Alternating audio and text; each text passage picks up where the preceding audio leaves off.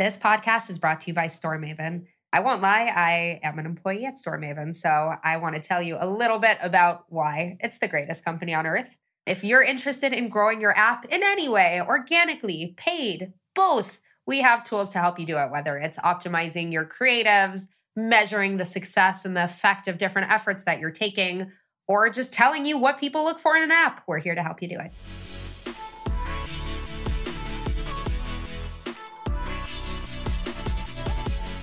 Yes, today you still do need an MMP.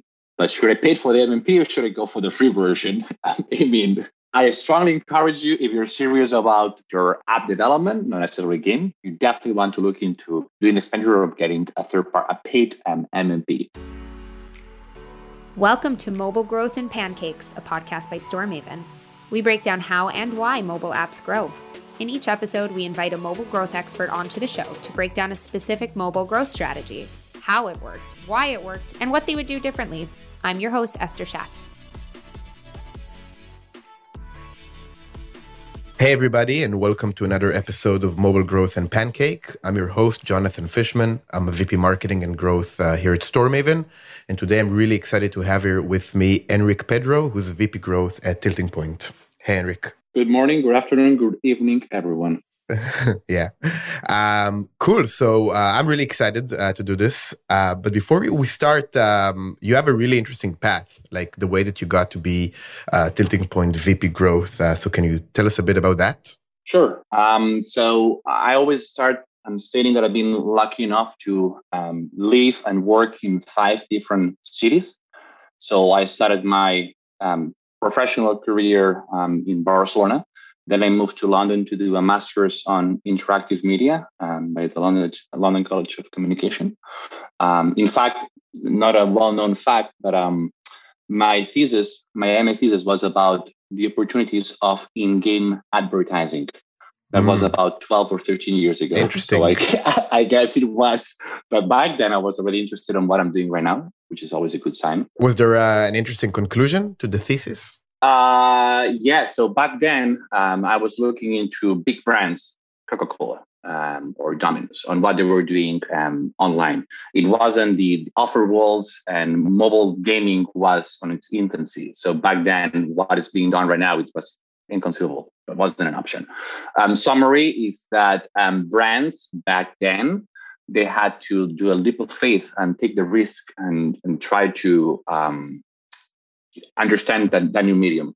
It's interesting because it was 12 or 15 years later, the market changed a lot. I believe that you will still need to make an interesting pitch to a big brand. But now you talk about, Fortnite, everyone is going to know about it. 15 years ago, I was trying just to push for getting brands to somewhat relate to what I was trying to accomplish with my thesis. Just most people I was talking to, they had no clue whatsoever about video games. So I guess after 15 years, good to see that things have changed there. So in London, after my master's, I was working for Wild Tangent, which is a company based in Redmond. So I was assisting on their media front, which was basically doing in-game advertising, first on PC and then on mobile. After that, I joined a startup, which is called Linking Mobile. They were part of a group called Mobile Future Group, which they were the same co-founders as AdX, AD-X, which was one of the first MMPs in the space. So we're talking about when Adjust didn't exist, I think. AppsFlyer was just starting. House Offers wasn't even tuned, so it was House Offers. So talking about when marketeers were running on a cost per click and CPM basis rather than cost per install. Cost per install wasn't an option. So that's where I started on mobile. After that, after a couple of, they got acquired by Criteo. I stick with Linking Mobile, which was the mobile network. With that, I moved after a couple of years to New York to open their office and lead and be the spearhead on their expansion in the US. I did that for a couple more years, and then I moved to another network, another mobile network called Mobusi, which was a huge affiliate network, mobile affiliate network back then. I moved to LA, so London, New York, LA. I was in Los Angeles for 2 years and a half or so, and then the opportunity. Same group, Fibonet Group, which is owned back then, Mobusi, owned as well, or was a co-owner of a gaming company called Lab Cave Games. And that's where I started my proper call it inception in mobile gaming growth. As you know, I've been saying for the last few years, I've been working with mobile, but that was with Lapti, where I went hands-on and exclusively with the gaming. I was in Madrid for this position for about 2 years and a half. And then an opportunity happened to open or offered here in Barcelona. So after being abroad for over 10 years, I thought that was a good decision to get back home, as in Barcelona. I joined a casino company called Zidro. They develop the big machines like, 2 meters or 6'4" or 6'5" meters, feet tall, and rings and bells and whistles. What you see in Las Vegas, that's the type of machine that they developed. But I was leading the mobile front, so doing social casino. I was there for about a couple of years, and then Tilting Point offering was there. I saw it. I discussed with a few people that I know in this space. I knew Tilting Point from, who doesn't know Tilting Point now, but I knew Tilting Point from years in the space as well. And I thought it was a great company to join. And after a few interviews, I was lucky enough to accept the offer or get the offer. And I've been with Tilting Point for 9 months now as VP of Growth. Awesome. Yeah. And of course, everybody know Tilting Point, but probably less their portfolio of games. So what kind of games Tilting Point is publishing and developing? Sure. So we currently manage about 40 different games. Recently, there are news as well that we acquired a developer called Budge Studio, which they develop or they have a portfolio of more of a kid-focused games, the younger demographic. To your question, we touch pretty much almost every genre except hyper-casual. We have some games that might be close to what you would call hyper-casual, but it's from a match puzzle up to a 4X camp like a Star Trek or a Warhammer. With that, in terms of the games that we look to work with, we don't have any constraints.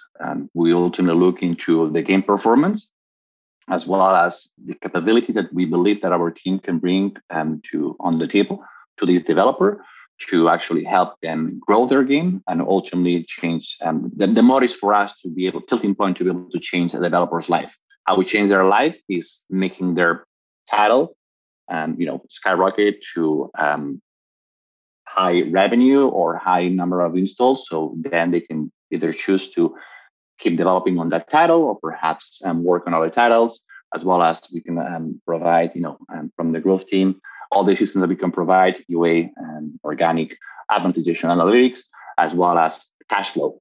Some companies, it's a 2 people, 3 people operation. They just had a good game that has good metrics, but they do not have the means to actually scale the game effectively. We're talking about, hey, I need, $50,000, $60,000, $70,000 to an indie developer. That's the life, that could pay their life for the next 3 years, probably, what you're looking to spend in a month.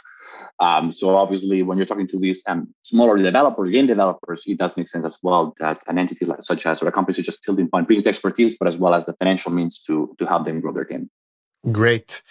Wow, that's a really interesting path. I would say that you're one of the most experienced people in mobile these days, given that you started really early on. And I really love the fact that you got back to where it all started in your hometown of Barcelona. Yes, it's good to see as well that Barcelona is becoming a gaming hub. I'm feeling a lot to talk about 15 years ago, but the truth is 15 years ago, there were some gaming companies, but Social Point wasn't Social Point. There was no Game Love, there are no Tilting Point. The heavyweights weren't here. So I do wonder if it was the Enric now, today, 2022, if I will ever move out from Barcelona, because these opportunities weren't here when I started in the space. But I was glad that I travel around. It opens, getting exposure to different cultures, different ways of work. That's definitely helps you grow as a professional, but as well as a human being. Yeah, for sure. I had the same type of experience. I lived in the US for some time in New York. And also now, looking at, I'm from Tel Aviv, so looking at Tel Aviv and seeing that it's also growing to become a pretty significant gaming hub. I'm really happy to see that. And it was impossible to think that, gaming companies would exist in Israel 15, 20 years ago. Just like unheard of. So it's really fun to see. Big companies, actually. They are the big one of the few biggest ones in the space as well. I'm coming from Israel. Big guys from the country, yeah, for sure. Yeah, like a company like Moon Active was something that it was, if somebody would had the idea of starting a game company like that 20 years ago, folks would laugh. Like it would be unheard of. It was like known that Israel can't be in gaming, and then it happened. So it's a really nice journey to see from just from being in Tel Aviv, and I'm sure it was the same in Barcelona. That's right. Cool. So what a lot of people are interested in is, given that every mobile gaming company is different, is how the team is structured. So you're leading growth. How does that look like? How many people you have on your team, and what kind of responsibilities do you have, and how do you structure it? So in terms of a structure, kind of I hinted a little bit when we were talking about earlier. We have within the growth team separate departments, which is the user acquisition, the organic, ad monetization, insights and analytics. With that, each team function, obviously, as the name states, have a different to do by game. But ultimately, what I've been trying to accomplish in the last 9 months is to get each one of these teams to work hand in hand or closer together. Now, it's one of those things that is easier said than done when Tilting Point it's a big company, right? We have hundreds of employees. When you're managing a team is over 30 people. When you're managing these many people, you need to rely on your leads, but you need to make sure as well that the team, under the leads are actually as well talking to each other, not within the same department, not within the UA team, not within the organic team per se, but between both departments, as in organic talking to the UA talking to monetization, insights team providing the rationale and why we're working with this game. All of these that people who are maybe hearing to this episode, and they're a small team or like 5-10 people. These are growing pains, right? When it gets grower, it's like people thinking, how is it possible these teams are siloed, or what Enric is saying right now? This will never happen to me. Well, trust me, I was thinking the same, but then when you become such a big entity, these are the growing pains that you need to make sure that we are all aligned.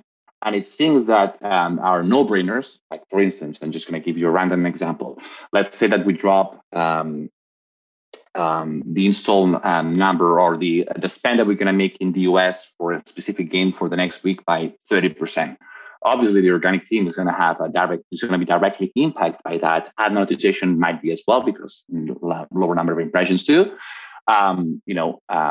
The no-brainer would be, hey, the UA team is going to inform each one of the leads or whoever is managing that game that as of next week, 30% of the investment is going to be reduced in the US, etc. But making sure that this is actually following suit, where we draw a line, which benchmarks we're looking into, at what point I'm stating 30% is a lot of budget being decreased. Is it 30% of $1,000? Is it 30% of $100,000? Because the impact is going to be different as well. So all these nuances as well is that where we currently focusing on. And what's being really beneficial, and just a key take that I will give people listening to the episode right now, is try to bi-weekly, try to, you cannot force people to talk to each other, but you can try to showcase or lead by the example, and try to maybe throw some ideas or showcase why there is a need to get each team to talk to each other. On some instances, people get really focused on their own duties, their day-to-day. Hey, we're all super busy, right? You and manager has many campaigns to optimize, many creative to request, many roles to talk to, et cetera. So it's normal that some people get fixated on the day-to-day, but we need to see, or try to help them to see as well the bigger picture and how their day-to-day impacts the other teams. Once they see that, don't get me wrong, it's not that Tilting Point don't see that. It's just that once you make it more clear then there is no question on why there is a need to make sure that each team talks to each other, and we are in a synchronous, like we work hand in hand.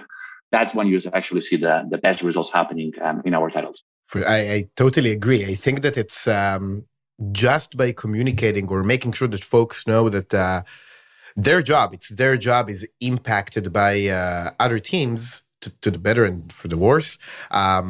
They would agree to work with each other closely. They have to understand that how it impacts their own day to day, and the fact that they're measured on it. Even outside of mobile, even in I'm in B2B marketing.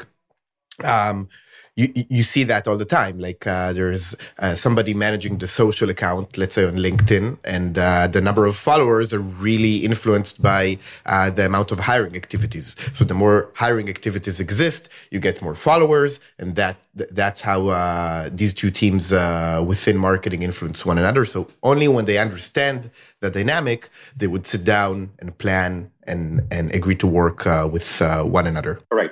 So let's take some stock of what happened in the past year, which is a lot. Like you've been in mobile for so long. I can't remember, maybe iOS 11 when the App Store design has changed and they started to actually report on search, browse, and referral traffic separately. That was a big change, but it's nothing compared to what happened in the past year with iOS 14.5, the deprecation or the de facto deprecation of the IDFA. And then, of course, iOS 15 with all the new App Store marketing capabilities and more data within App Store Connect.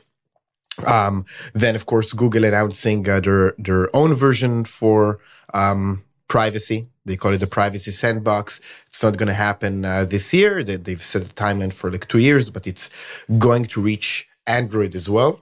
I do know that Android was kind of a safe haven where some folks just, changed the mix of how they spend and shifted it towards Android as a way to battle the challenges in iOS.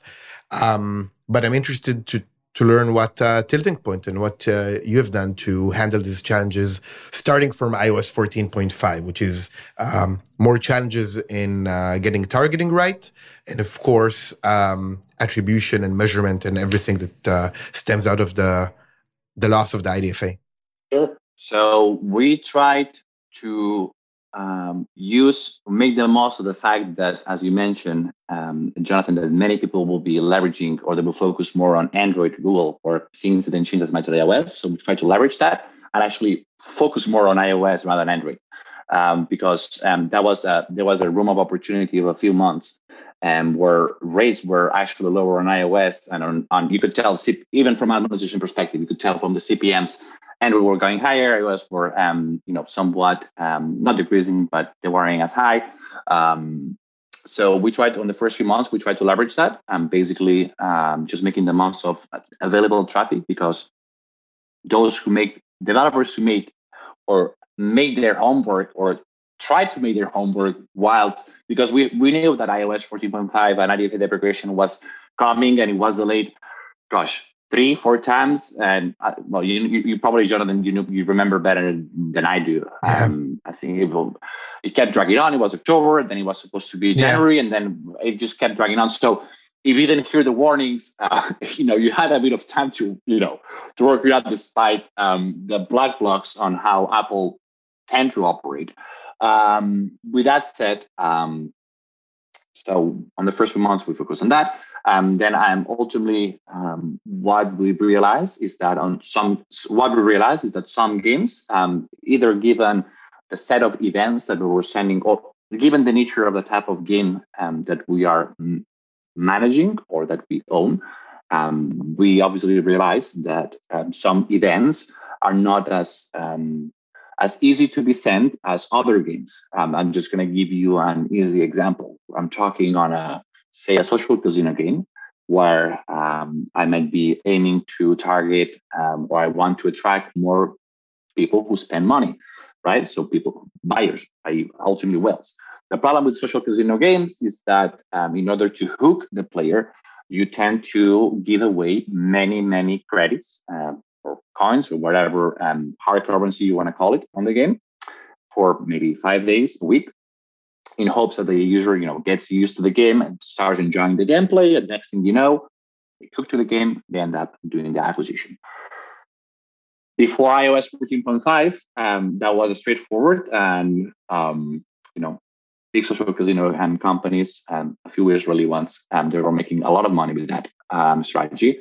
Now this completely changed or shifted with the IDFA deprecation, because that signal of who is a buyer, the time period that you have in order for you to be able to send an event to, call it Facebook, for instance, saying, hey, this player actually converted, it's limited. So what I'm trying to pinpoint with this, I was giving you the example of social casino. Now we use an example as a casual game, I don't know, a puzzle, match 3 puzzle. The conversion it's definitely shorter.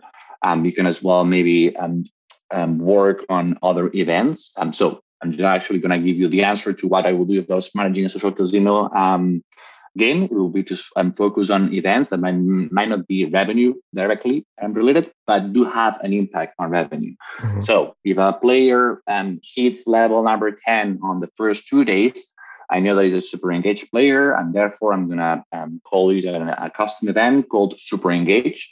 And I'm going to send this signal to Facebook, so I attract more type of super engaged players, and just make this example on the go. But what we came up with the realization on the 14.5 IDFA deprecation is that we had to apply a different strategy by the type of game or genre. Now, this is easy if you are one developer who focuses on one step of it. Hey, we only do racing games. Hey, we only do upper casual games. Hey, we only do casino games. Tilting point. The beauty of it is that we are seeing, as I mentioned earlier, almost every single genre in the space outside upper casual, which we do not touch that much. The rest of genres, we have had our fair amount of experience, which give us a pretty good understanding, or that's what I was saying before, that we had different performance based on the type of game, as well as on the type of events that we're sending over, and as well as the type of optimization that we're going after. Cool. And for a company with such a large portfolio of games, did you also lean into cross promotion as a way to basically balance the potential hit from bad UA metrics? Sure. So we thought about it. The problem, quote unquote problem, mm-hmm. is that as I mentioned to you earlier, when we're managing, so we have our own co-development games, or games that we own, and on those, I said Warhammer or Star Trek, etc. Mm-hmm. On those, it could potentially make sense for us to work on a cross promotion. On the rest of our games, which are on the live publishing, so we are effectively their publisher, going to the developer and say, hey, I'm going to do a cross promotion from your game, so I take up your audience and I throw it in a different game that's under our publisher funnel. It doesn't come across as a good thing, right? It's not something. Yeah. I mean, I want to think, and maybe some developers get it, but it's ultimately on the paper, it doesn't make sense. It doesn't make that much sense unless you are managing it's your own portfolio and it all falls under the same P&L that ultimately is paying the same salaries, right? And what I'm trying to say is that a developer under this publishing funnel, it might not be as open or as willing to do this cross promo, because ultimately, hey, maybe we're managing another one of their games, and then you could argue, okay, we might try to get some of your existing audience from game A to game B, because they own both games. Yeah. But different developers, that's not gonna.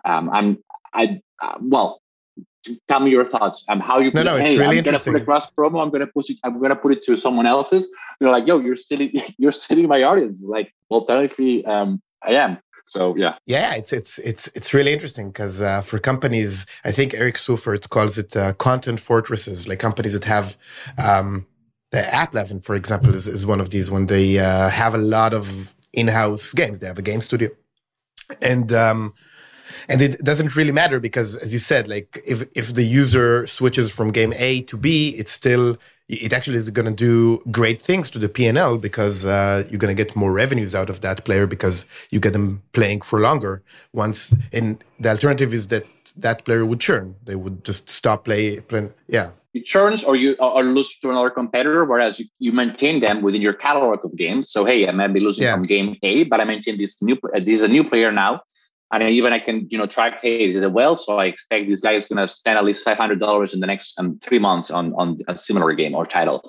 It makes sense for some developers. Again, when it falls on the same P&L, tilting point on the publishing funnel, I don't think, not for now. No, I agree. I agree. It's very problematic when there are different developers and they actually do want to keep. Sorry, they do want to keep the player in the same game. They don't get anything if the player continues to play game B. Yeah, there you go. But even about our own games, right? So we can talk to a game manager, SpongeBob game manager. I'm just gonna make a random example. For sure. And then I talked to the Star Trek game manager and said, hey, I'm gonna put a cross promo, even though it's a different. Let's say it's the same target audience. Okay. Hey, I'm gonna put a cross promo from a Star Trek to SpongeBob. No way. No way, because you're gonna still be on more players. Like, what it's out for me?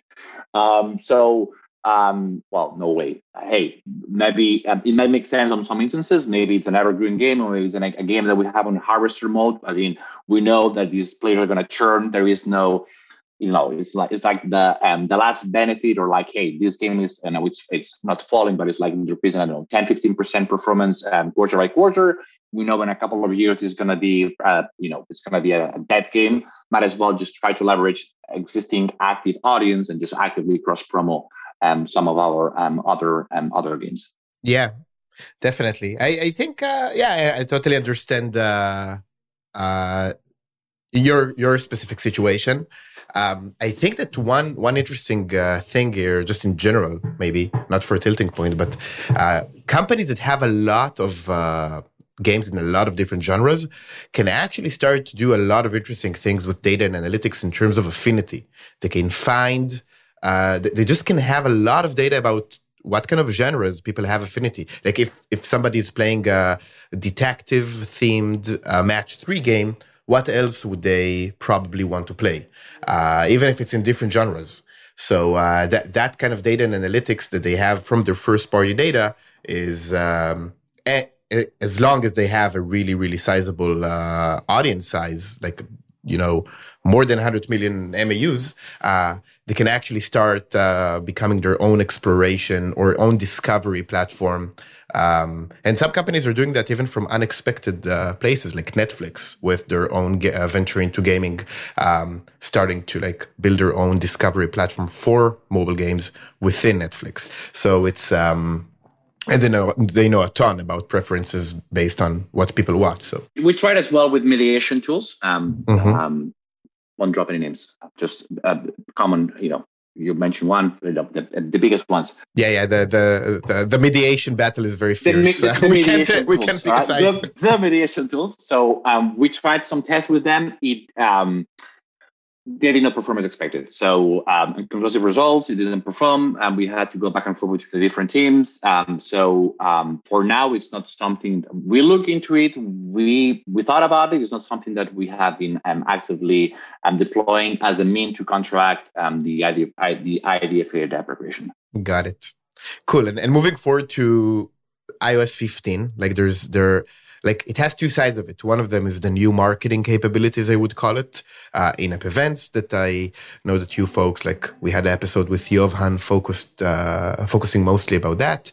And of course, custom product pages that are kind of in the middle, I would say, of rolling out in terms of support by different ad networks. I do hope that Facebook support it in the coming months. Those are at least the rumors. It sounds like. Yes, we heard there is some beta going on. Yeah, there are a lot of rumors of some alpha program being... Alpha. We know it in beta, alpha. You said better than I did, alpha, yes. Yeah, so it's happening. Probably they'll roll out support in a few months, maybe towards the summer, just my guess. And So there's custom product pages. There's, of course, product page optimization. So the ability to A/B test to some degree creatives on the default product page for mostly organic traffic. At least that's the intention behind this feature. And a lot more data within App Store Connect. So Apple, after they took away, I think it was Simon Tilley from AppTweak that said it, like sometimes they take something away and then they bring something back that is different. So they took away the IDFA, which kind of broke the way that attribution is done through MMPs, at least on the self-attributing networks, like because a lot of ad networks, let's just say the truth, are still doing a lot of things with fingerprinting. So they kind of maintain the same status quo. Clock is ticking. I know most of our audience knows, but fingerprinting there's a deadline on that. There is. Yeah, there's a lot of opinions on the market. I definitely hold the opinion that it will go away. It's just a matter of when Apple would be pissed enough and when they have the best way to enforce it. I think if folks want to look at clues about that, you can just look at Google Privacy Sandbox, because they announced they're just going to have a runtime environment within apps that is specifically for SDKs.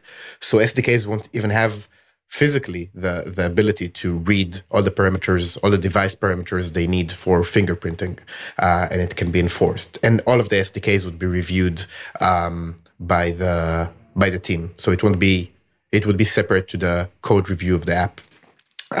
But once they figure it out, fingerprinting is going to go away. And analytics and measurement, or the data stack of most teams, also has changed a lot in the past few months. And I know that you guys have a lot of thoughts about that. So how are you viewing all these changes? And what are you doing to leverage them? With the organic team, I know you had the podcast episode with my colleague about a month ago or so. We have been looking a lot into leveraging CPP, the custom product pages. As you said, it is still we have been testing several tools or partners who had something available to test the CPP. I wouldn't say inconclusive tests. It's just that the implementation to date has been, I wouldn't say a nightmare, because nightmare is really, really bad. I would say not great. Didn't work. It's early stages, right? As you said, with a Facebook Alpha, I think that's gonna really unlock a lot of that potential as well with Apple Search Ads too. It comes a time when they release, or Google releases something new, and then it's how long it takes for the industry to catch up, as well as how feasible it is for anyone who is willing to, say, deploy CPP, that they're actually doing so. It could take, even say Altium is ready to start working on CPP. You could have the creators and everything. Okay, but how do we deploy this? How am I tracking the results? Each URL that Apple gives me, how I'm tracking this back to the Salvatore network. Right now, there are some, as I said, there are some solutions in the space, but they're very limited. But I think that Apple basically showed at least the way they want to tackle this. We're moving towards the right direction. I will say this, I think. Definitely. And I think that Apple showed us a bit, they're kind of unveiled their plan of what they think or how they think you should be measuring custom product pages and marketing in general, which is through App Store Connect. Of course, it's still early days, so there's a lot of things that are still being implemented there, or bugs that are being fixed. We all know App Store Connect bugs that haunt us from time to time, but eventually they'll figure it out. And custom product pages, for example, they immediately added a way to not only measure the amount of first-time downloads or re-downloads, but also revenue.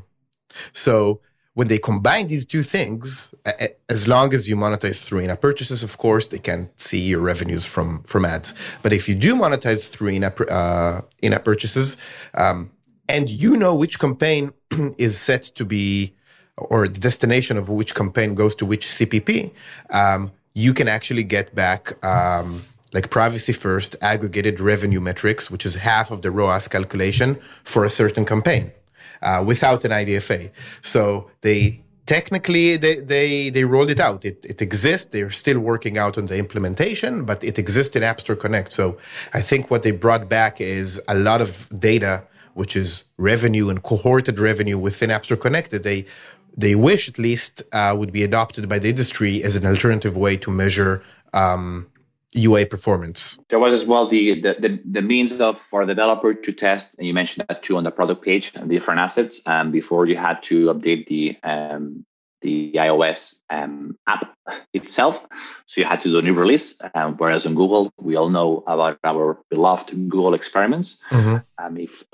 If anyone on the audience is not yet using Google Experiments, or they're wondering what the hell Google Experiments is about, I suggest you to pause right now and just do a quick Google search, because that's going to be one of your most beneficial tools available for free. So it's good that Apple is following suit, or at least starting. They're providing tools who are more useful, I would say, to a digital developer, of an iOS developer.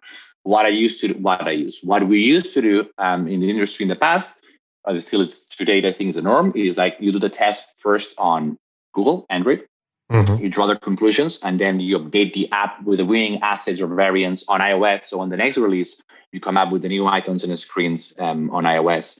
Now with these App Store Connect product updates, this might be a thing of the past, but still, might take a while for day-to-day to change. People get used to specific methodology, and so using certain tools, using certain processes. I'm referring, for instance, of testing and doing an A/B test on an icon. Now changing that and applying it for Apple, etc. It might take a bit of time for people to feel confident, like, hey, I'm going to rely ultimately directly on Apple, or hey, we're changing completely the way on how we approach this. My take is that the better you are from the source, the closer you are from the source, the better. As in, I'd rather draw conclusions from results coming from the App Store Connect page, rather than relying on perhaps a third party, or maybe driving conclusions from my results on the Google Experiment, which is on Android, which obviously is a different OS. Yeah, we definitely agree at StormHaven. I mean, as a disclosure, we are one of the third parties that offer the A/B testing on a replicated App Store environment. But we definitely agree. I mean, the closer you are to the source, the better. We just believe that you need to do the best possible thing, and it's not always the optimal thing. It's just the best possibility, which included replicated App Store testing up to some point, because one side of it is that testing on Android led and taking the conclusions to the App Store in terms of creative optimization was a bit dirty, because the audience on Android is completely different than the audience on iOS. Right. And for folks that question that, I mean, I would just ask you where your revenues are coming from, and look at the monetization profiles of iOS users and Android users. It's just completely different audiences. For clear reasons. And on the App Store with product page optimization, or PPO, you can actually test on organic traffic, which is something that was impossible to do in the past. You can run an A/B test that gets actual search and browse traffic, which is amazing.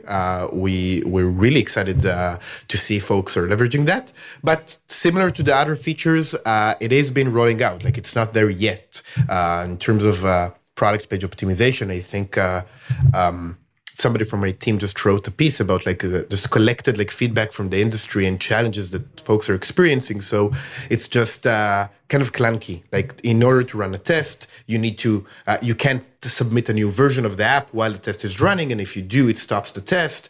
That's what I was saying. We have the tool, but it's still it's the beginning of. Now there is all that troubleshooting and people getting acquainted or used to that, and what you were pointing out as well, Jonathan. One of the reasons why you would use a third-party tool, i.e., for instance, StormHaven or one of your competitors, because ultimately you save time and you don't have to go through all these ordeals because it's a tool that it's working and that many developers in the space uses. So there is a reason or a rationale behind why would you rather use a third-party tool versus going directly to the source. Just on some instances, managing the source is a pain in the ass. Sure. We do have a few minutes left, and I want to just ask you one thing about the data and analytics, or the insights and analytics side of things. How are you, do you have any tips for somebody that is trying to now think about their data stack or their analytics stack in terms of mobile growth for the next year? Because a lot of people are in the planning stage. Like, what kind of tools we need?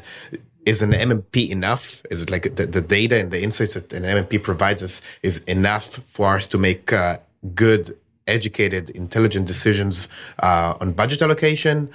What about the organic side with the new data coming in? Do we have a better possibility to measure the impact of different marketing activities anyway on organic?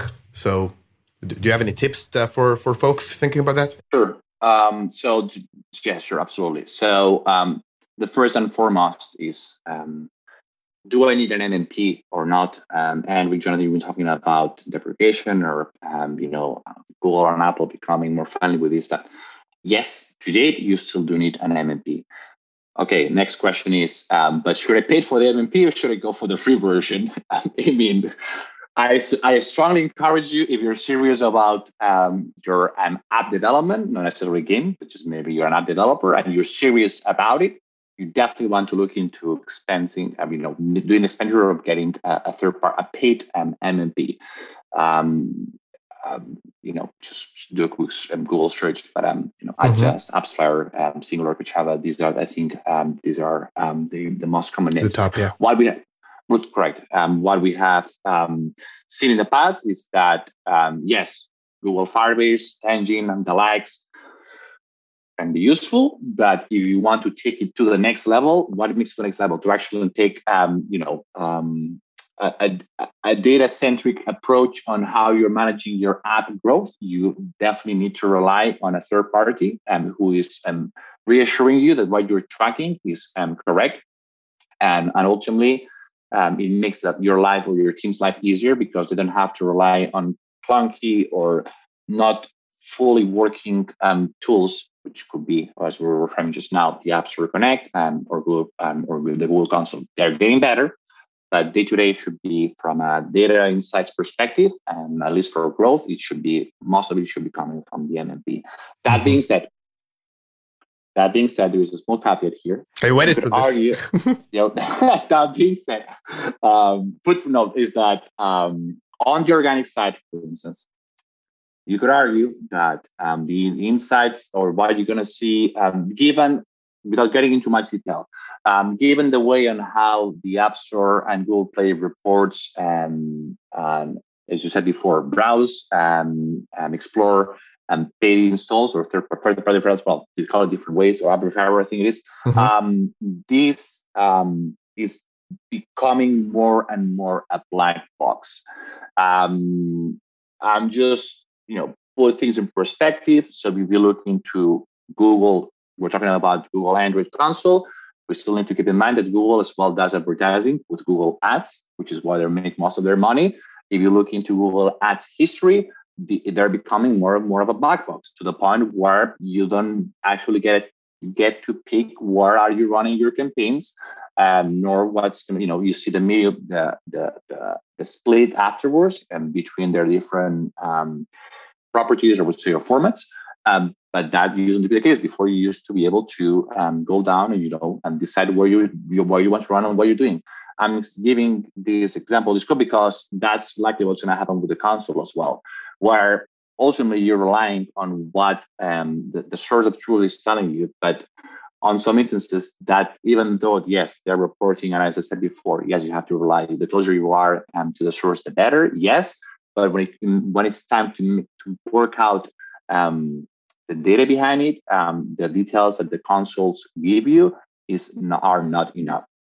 If you're running a campaign, if you're doing a minimum spend of if you have a minimum amount of users acquisition spend per month, minimum, over $5,000, I definitely suggest you to seriously consider a paid MMP. And in fact, many of these, yes, there's an extra cost there, but I'm aware that many of these MMPs offer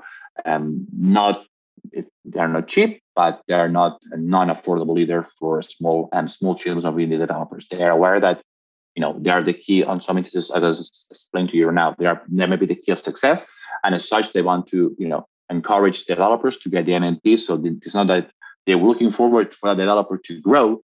So that's when they make the money, right? When you are getting those 20 million downloads per month. But before that, when you're getting 20,000 downloads per month, they will offer you a more affordable package. And to wrap it up with the MMP front, now they may hit me on that, but I'd rather be transparent with this. To start with, it's unlikely that a developer needs all the other tools that they tend to offer. I'm referring to anti-fraud. I'm referring to data. What's called the data, not called the APIs. I don't want to give names because then it feels like I'm specifically to one MMP. My point being that to start with, get the basics correct, which is tracking your main events. Make sure that you're getting those feedback to your MMP so you can track back what campaign is doing what. Try to leverage as well the money that you're paying. So you're gonna have an account manager. So you should be discussing with him or her how your conversion schema is set up for your Scan Networks campaigns, i.e., how you're running campaigns with the IDFA being deprecated. If any of those words, any of the last 10 seconds didn't make sense to anyone, that's what you want to look into. And that's where an NLP can definitely assist you in saying, hey, you should be setting up these conversion values, or I suggest you to work towards an event or revenue-based conversion schema.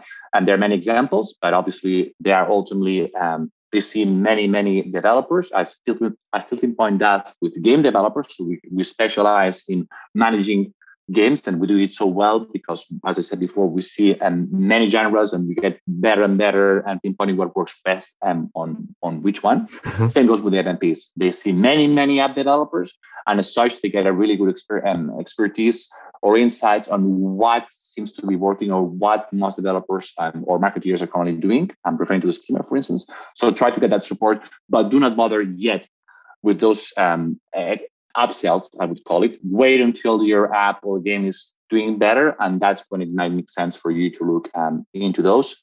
Or otherwise, just if you're a game developer and it's a good game, reach out to Tilting Point, and then we cover the MVP for you. Great conclusion. I gotta throw Tilting Point hook somewhere, Jonathan. For sure. You can if you're successful and you have a good game, you can have access to Enric. That was right. Sure. Yeah. Sure. Growing your app. Cool. So we have to wrap it up because we're running out of time. I felt this was a good conclusion for the conversation, with really good tips to folks in different levels of scale with their games and apps.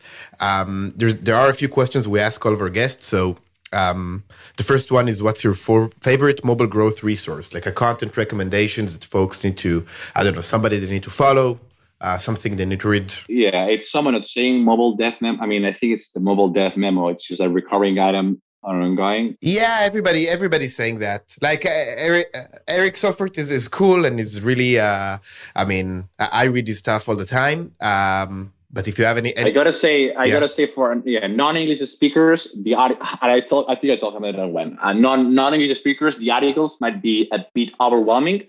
So take it easy because it's tough. It's tough for every right. Again, nothing against Eric Sofort. No, by no means. I need the dictionary. I need the dictionary to read the article. And hey, it's good. Yeah. There are many words that look. I've been English, not first language, but I've considered myself native last 15 years, and there are many words that I read through that and like, gosh, I never heard of that word before.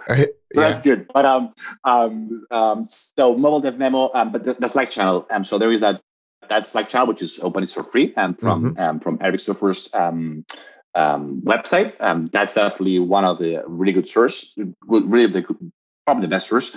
Then there is as well, if you are related with your organic the guys at Feature, which is an ASO agency, they have as well, I think it's called the ASO Stack or ASO. The ASO Stack, yeah. Yes, correct. So these would be my main sources of information day to day, to see what's going on there.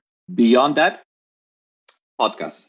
Obviously, I'm talking to this one today, so Mobile Unpacked is a good one, but there are many, many, many others, and it's really cool to see that podcast maybe became a trend in the last couple of years. So you get to hear not people like me, but other folks in the space who have a really good expertise. So it's, even though on most podcasts you cannot go down into a lot of detail, it is still, I think, really cool for you to be able to pick someone else's brains through an interview, right? For sure. So you get most of the strategies and the insights are like, okay, I knew about this, but there are some golden nuggets every now and then that are good to keep an eye on.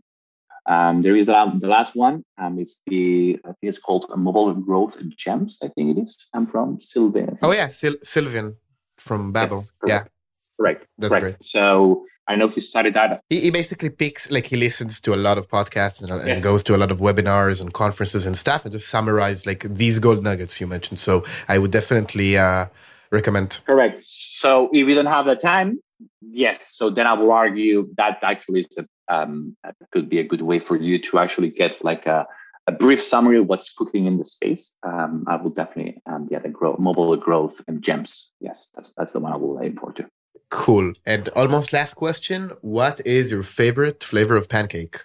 Let's say if your time in the US have ruined you, or you're no, it's sweet and savory. So I will ask. When I used to be in the US, I normally ask for it was like the full on, which is with egg and bacon, but then add syrup on top. So it's gonna be a bit of the maple and a bit of the well-cooked bacon. And that was, to me, the perfect pancake. To my wife, that is horrible. And she's rather happy with blueberries. But hey, that's different taste, right?